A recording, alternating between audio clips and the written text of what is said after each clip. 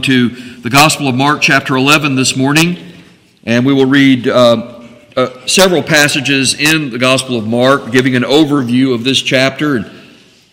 So I ask that you attend to the Word of God beginning in Mark chapter 11 verses 1 through 3.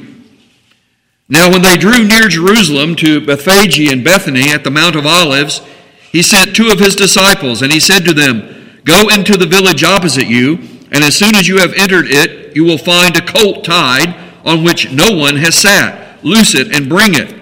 And if anyone says to you, 'Why are you doing this?' say, 'The Lord has need of it,' and immediately he will send it here."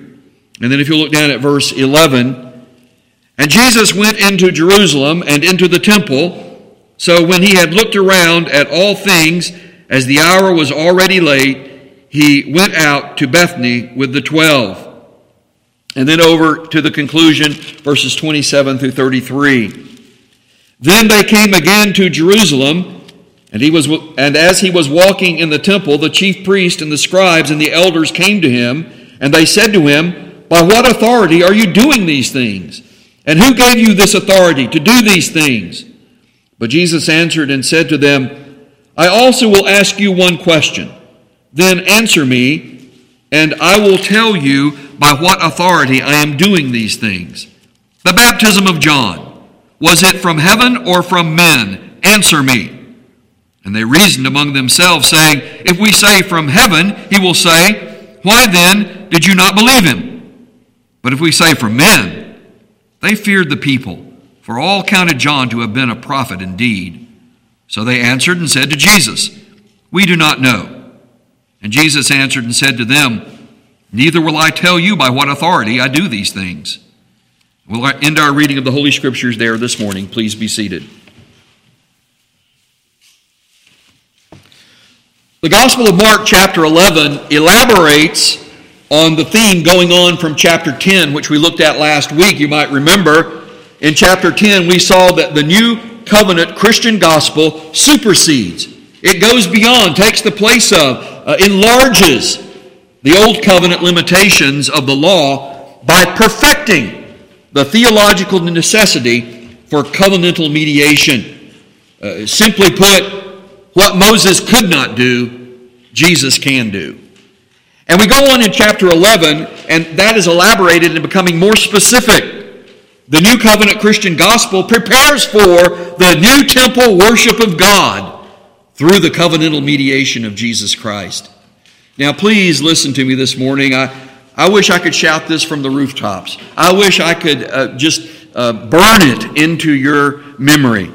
For the message of the gospel, the theological importance of the new temple worship by the new covenant, replacing the old covenant temple and worship, cannot be overstated. And this is the beginning of the new heavens and the new earth. I was listening this past week to a noted New Testament scholar, and in this conversation that he was giving by interview, he was talking about, he believes that the Western church from the time of the Reformation has missed the real meaning of the new heavens and the new earth. And all of his conversation, at least in this limited interview, and I don't know, I haven't read his book that he referenced on it, but in this conversation, all of his focus on new heavens and new earth was cosmological. It was about the last things, eschatological. It's going to come about that God will restore and perfect and purify the old creation with a new heavens and a new earth. And I don't disagree with that mystery. That certainly is something Scripture talks about. But here's what is missed. And that is that the new heavens and the new earth by the new covenant and the new covenant temple and worship of God is first theological before it is cosmological. It is first heaven referenced and oriented before it is earthly finalized. And that's missed. And that's why I say to you, it cannot be overstated, the importance of the new temple worship of God by the new covenant, as it is the beginning of the new heavens and the new earth. Jesus came preaching, repent, for the kingdom of God is at hand. And this is the source of the gospel. The gospel's beginning in the source of the person of the work in Jesus Christ, of the new covenant in His blood, which we'll celebrate this morning. So, with chapter 11 here in Mark, you'll see that Mark narrows the scope to Jesus entering earthly Jerusalem for His final days of public ministry, moving toward the accomplishment of His heavenly ministry. Again, take note of that. Jesus entering earthly Jerusalem for the final days of His public ministry, moving toward the accomplishment of what? His heavenly ministry. The challenge to understanding Jesus' words and actions here in Mark chapter 11 is aided by the interpretive observation that's given to us in the Westminster Confession of Faith, chapter 8 and section 7. I have it printed out for you. Listen, Christ in the work of mediation acts according to both natures, His divine and His human. By each nature, His divine and His human, doing that which is proper to itself, yet by reason of the unity of the person, one person, the Lord Jesus Christ, with two natures, divine and human, the one and only God-man. By reason of the unity of the person, that which is proper to one nature, the divine or the human, is sometimes in Scripture attributed to the person denominated by the other nature, but not with confusion. And so, concerning Jesus' words and actions here in Mark chapter 11, this interpretive rule applies to Jesus sending two disciples to receive a donkey's foal. There are those who speculate and say, Jesus must have made arrangements with the owners before. He didn't tell His disciples, so He's sending them in there with a prearrangement with these people. Or there are others who say, well, no, Jesus is speaking here in terms of the Holy Spirit's preparation. And when He says that it is the Lord who needs Him, that authorizes, and these believers who have been prepared providentially by God will release the foal and say, take Him for the Lord's service. So here we have Jesus speaking in terms of His earthly mission, but being directed by the Holy Spirit to the purpose of what God is doing. And then, perhaps even more confusing, is Jesus cursing the fig bush for being fruitless. There's a lot of speculation and a lot of confusion over Jesus in His human nature, seeing that fig bush all filled with leaves with a promise of fruit. And when He comes up closer to it in His human nature, because He was hungry and there's no fruit on it, then He curses it. There are those who say that must have just been a petulant act. Jesus was using His divine authority, because when He cursed that fig bush, there was supernatural power greater than Roundup, because the next morning Peter saw it dead from the roots. And so there are those who say that Jesus acted in this way because of His human nature. He was hungry and He got angry because it didn't have any fruit on it. But Jesus goes on to explain what this was about. He was acting in His divine nature in a symbolic, if you will, object lesson regarding the biblical symbolism of the fruitless tree, the fruitless fig bush, the fruitless vine. I am the vine, you are the branches. My Father's the vine dresser, those branches that don't bear fruit. The olive tree that's an olive tree that is having other branches grafted into it that Paul talks about in terms of the old covenant, the true believers and people of God as the olive branch, not the particular blood descendants, but the true people of God. And he says, be humble, therefore, those of you who are of Gentile origin, that you are grafted into that olive tree. But if you don't bear fruit, you'll be cut out. And so this is a repetitive motif that we find very clearly established in Scripture. And so Jesus is acting according to His divine and human natures in terms of His one person and purpose, as we have it here in the Gospel of Mark. So in chapter 11, the New Covenant Christian Gospel prepares for the new temple worship of God through the covenantal mediation of Jesus Christ. Covenantal mediation is necessary. What the old covenant could not do, what Moses could not do, Jesus can do, because He is the covenantal mediator, accepted and approved by God. So I want you to note as we go through the summary of chapter 11, I'm wanting to finish out Mark, so I'm giving you summaries of these chapters. I wish I had time to continue the full exposition. I found it so rewarding through I guess it's been over a year now that we've been in the Gospel of Mark. But I want you to note that as I've given you the summary of this chapter, there are questions that are intended to move you to consider what is here in the Gospel of Mark and where the definite answers are found in Scripture. And so, as I bring up these questions, I'm hoping that you will consider them and that you will search the Scriptures to see if these things are so, that you'll find references in terms of the Old Testament Scriptures in preparation, but then you will find elaboration in terms of the New Testament epistles. And the writers of the New Testament epistles elaborating on the very things that Jesus says here. And what is being demonstrated to us in terms of how the new covenant Christian gospel prepares for the new temple worship of God through the covenantal mediation of Jesus Christ. In verses 1 through 11 of chapter Mark, in verses 1 through 11 of chapter 11, here in the Gospel of Mark, you'll notice that Jesus commissioned, and that is an official term, he sent 2 of his disciples to prepare for his triumphal entry into earthly Jerusalem to publicly confirm his messianic identity. He's becoming more and more public as we come now to the end of his public ministry, entering into Jerusalem, to publicly confirm his messianic identity by a parody of worldly pomp. We really shouldn't miss this. I know we call this the triumphal entry of Jesus, but you ought to see and recognize it is a parody. Jesus isn't riding on a great white horse in a warrior's regalia, bringing his enemies subdued behind him in terms of the ancient military victory parades that were accustomed at the time. Jesus is riding on not a donkey, but the foal of a donkey. The colt of a donkey, a juvenile animal, not full grown. It's very likely Jesus had to hold his legs up to keep them from dragging the ground. It was a parody. I don't want to say it was a mockery, but it was not. It was the opposite of worldly pomp.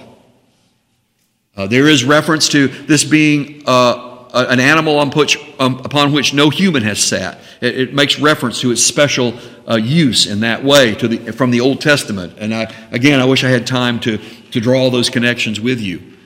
But what you need to really understand is that with the people strewing their clothes and cutting down branches and declaring, Hosanna, save us now, blessed is he who comes in the name of the Lord, acknowledging and referencing from Psalm 118, Jesus is king. And later on, actually, I think coming next week in chapter 12, Jesus will make reference to Psalm 118 about being the chief cornerstone, the capstone.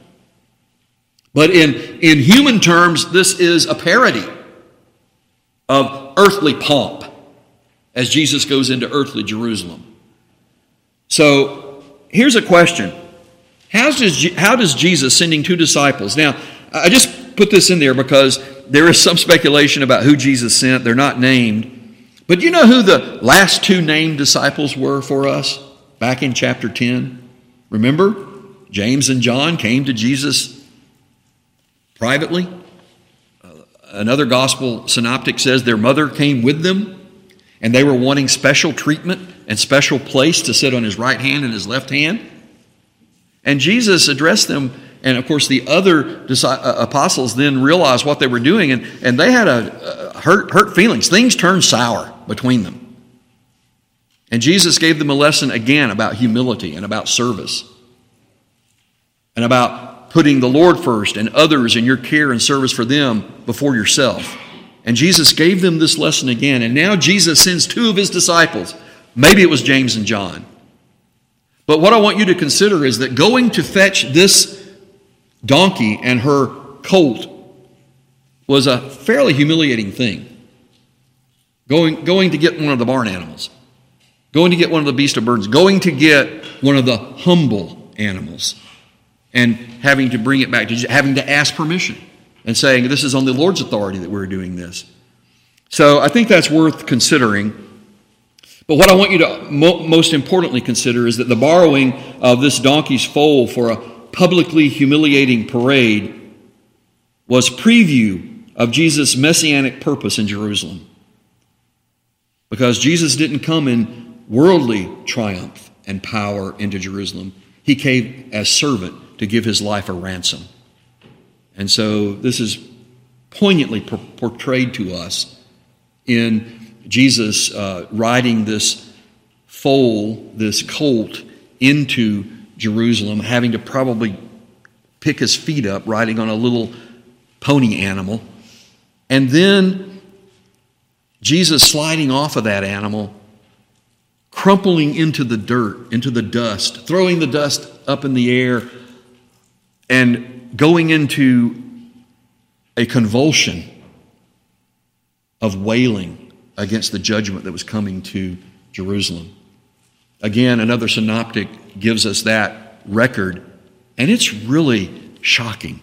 It's unnerving. The staccato fashion in which it's written in broken language to indicate Jesus' broken sobs and wailing, it would probably have embarrassed us all.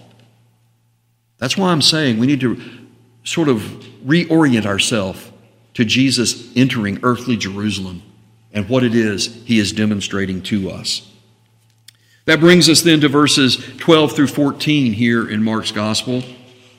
Jesus cursed a fruitless fig bush on the way into Jerusalem, showing his divine judgmental authority and power. This is what I was saying earlier about understanding the two natures, the human and the divine, and the one person of the Lord Jesus. Jesus didn't act in a petulant way because he was hungry and the fig bush had no figs on it. He acted in a symbolic way. So how does Jesus cursing a fruitless fig bush demonstrate by symbolism his mediating divine authority and power for the new covenant gospel to purge and perfect the covenantal worship of God? Jesus is on his way into Jerusalem and into the temple. He's going to further demonstrate that to us. But here, in his action, in terms of this fruitless fig bush, Jesus is giving a preview, Jesus is giving a symbol that through the new covenant gospel, he is going to purge and perfect the covenantal worship of God because he is the covenantal mediator who has the authority and the power to do that. You might ask yourself, did the old covenant worship need to be purged and perfected? According to everywhere in Scripture, it did, and Jesus' actions in the next section, verses 15 through 19, demonstrate that in his cleansing of the temple. Jesus cleansed the earthly temple in Jerusalem as a prophetic sign and preview, preparing for replacing the old covenant earthly temple and worship with the new covenant heavenly temple and worship. Remember I said to you in introduction, that cannot be overstated. People everywhere in this country and around this globe, in this generation, are stumbling in the dark over missing this essential truth regarding the new covenant, the replacement of old covenant temple and worship on earth with the new covenant temple and worship of the new heavens and the new earth through the mediation of Jesus, who is greater than Moses. So how does Jesus cleansing the earthly temple give an object lesson about his mediating the new covenant for effecting the transcendent and the immanent power and presence of God through prayer?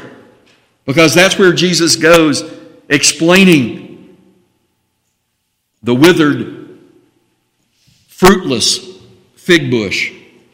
In verses 20 through 24, Jesus confirmed that his cursing the fruitless fig bush was an act symbolizing his new covenant mediation using covenantal oath. In the language that's recorded for us in the text, Jesus speaks in covenantal oath. Amen, so be it, in terms of his power to speak with authority and with purpose to effect God's will.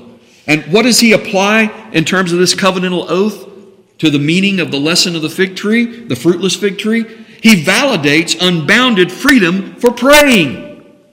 If you'll read Mark chapter 11, you'll see when Peter makes reference to the fig tree drying up and dying the next morning, being gone. Jesus gives a lesson on prayer. And this lesson on prayer is often missed.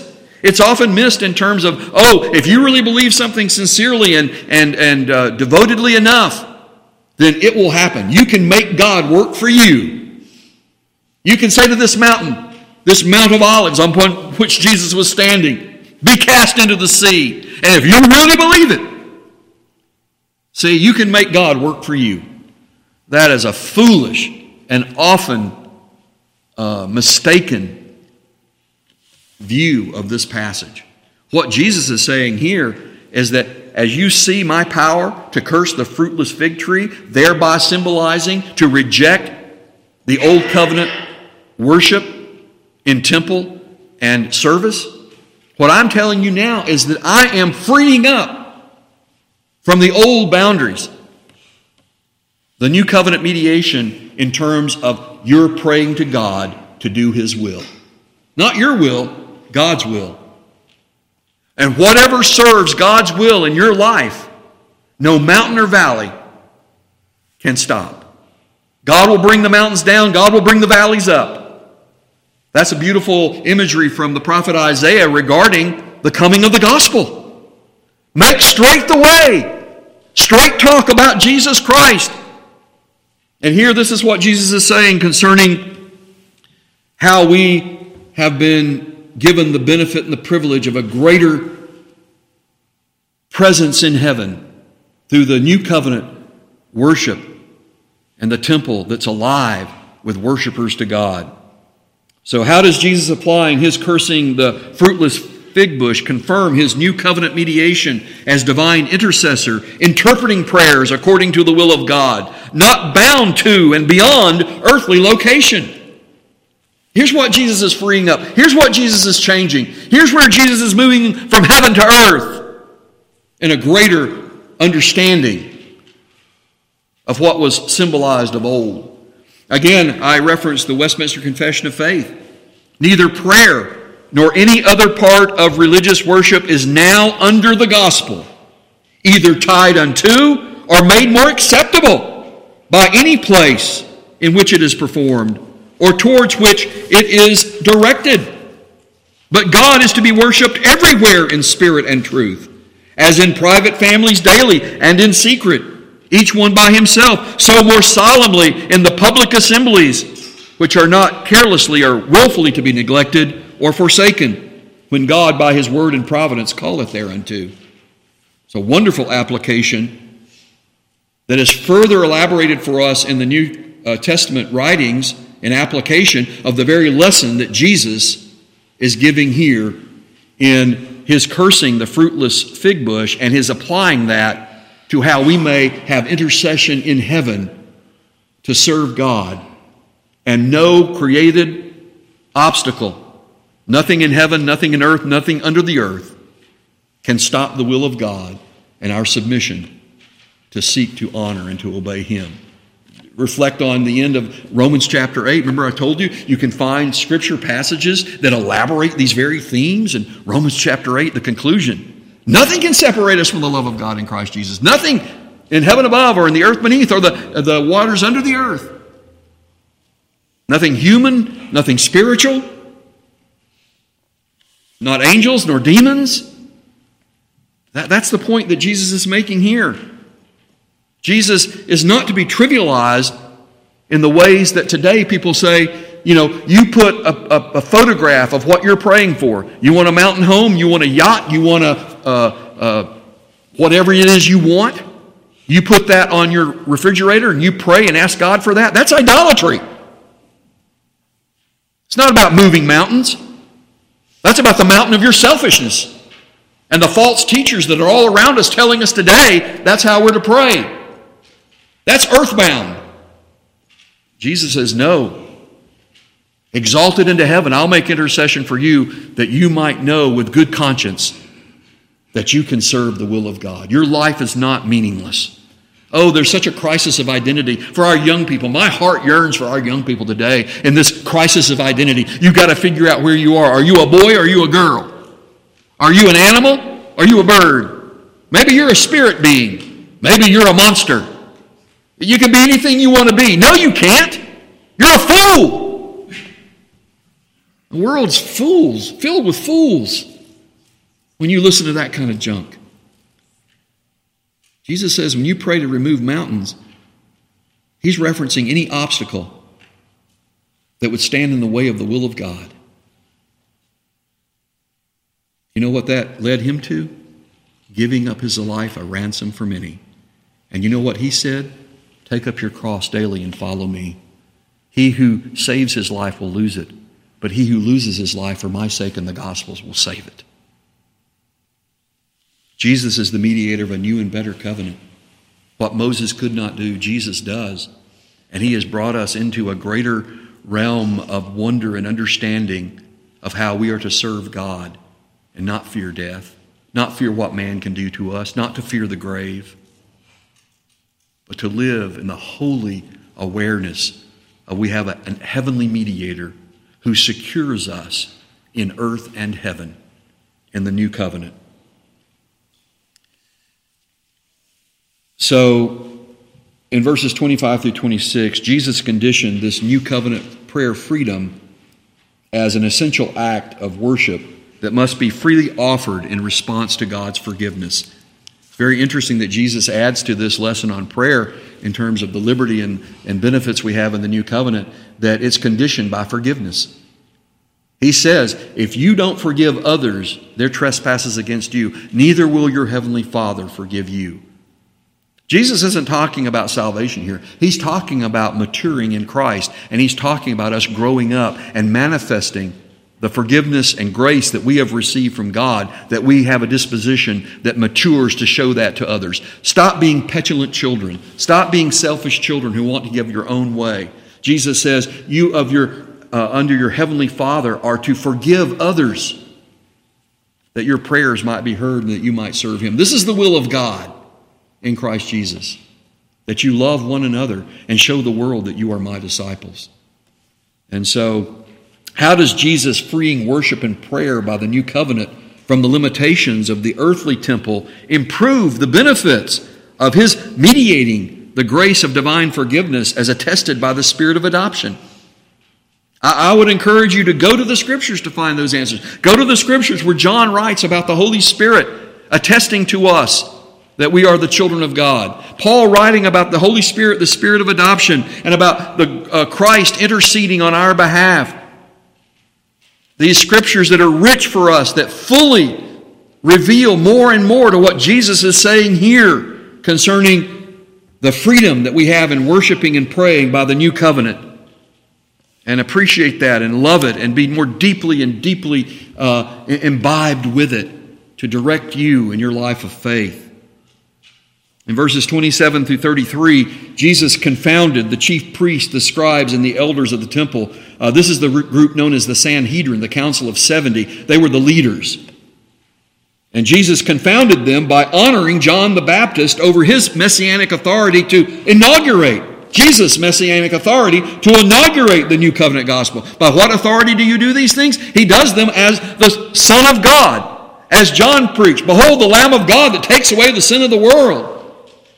As John anointed him as the Messiah, prophet, priest, and king. And so Jesus confounded the religious leaders, the Sanhedrin, by honoring John the Baptist. John the Baptist identifying Jesus as his messianic authority to inaugurate the new covenant gospel for a new beginning of the kingdom of God in heaven. The opening of Mark's gospel is that Jesus Christ, the Son of God, is the source beginning the gospel, who came preaching the kingdom of God is at hand. Repent and believe. How does Jesus confounding the Sanhedrin by referencing John the Baptizer include more than outwitting his false accusers? This isn't a mind game that Jesus is doing here, but rather Jesus captures the Old Testament prophecies for the promised new covenant as they were represented in John the Baptizer, the last of the old covenant prophets, the Elijah who was to come, who pointed the way of the Messiah. And Jesus saying, he who is least in the kingdom of God has greater privilege than even John the Baptizer, the last and greatest of the Old Testament prophets, had. These are the mysteries that are explained to us by the gospel. And by searching out these things from the Word of God, seeing in the book of Acts how the apostles preached these things, how they were elaborated in the writings of the epistle literature of the New Testament. Don't take it piecemeal. Take it collectively as it relates to elaborating on who the Lord Jesus Christ is, what He is doing, and how the new covenant is better than the old covenant. Don't be pulled back. Don't be pulled down. But rather, look above where Jesus sits at the right hand of the Father, making intercession for us according to the will of God. It should not be overlooked that Jesus entered Jerusalem and located Himself in the earthly temple for His final days of His messianic mission on earth in order to theologically and visibly show Himself to be the chief cornerstone, the capstone, rejected by men, but honored by God. The promise of the new covenant temple and worship of God through the necessary, better mediator than Moses of old, and that is Jesus Christ, who is our prophet, priest, and king. That's why we gather in His name, and that's why we observe this sacrament, that we are in a mystery of faith and wonder that the world doesn't see, that must be seen by faith. And when you see this bread and when you see this cup of juice or wine, you see more by faith. It's identified for us by the words of institution, what this bread means. It means that we're a part of something greater than ourselves. It means we have received the true bread of life. The ancients ate bread in the wilderness and died. They ate manna from heaven, but it wasn't mixed with faith. We're to receive this bread in faith. Not that it's anything more than faith, but it symbolizes to us that which is greater than the physical.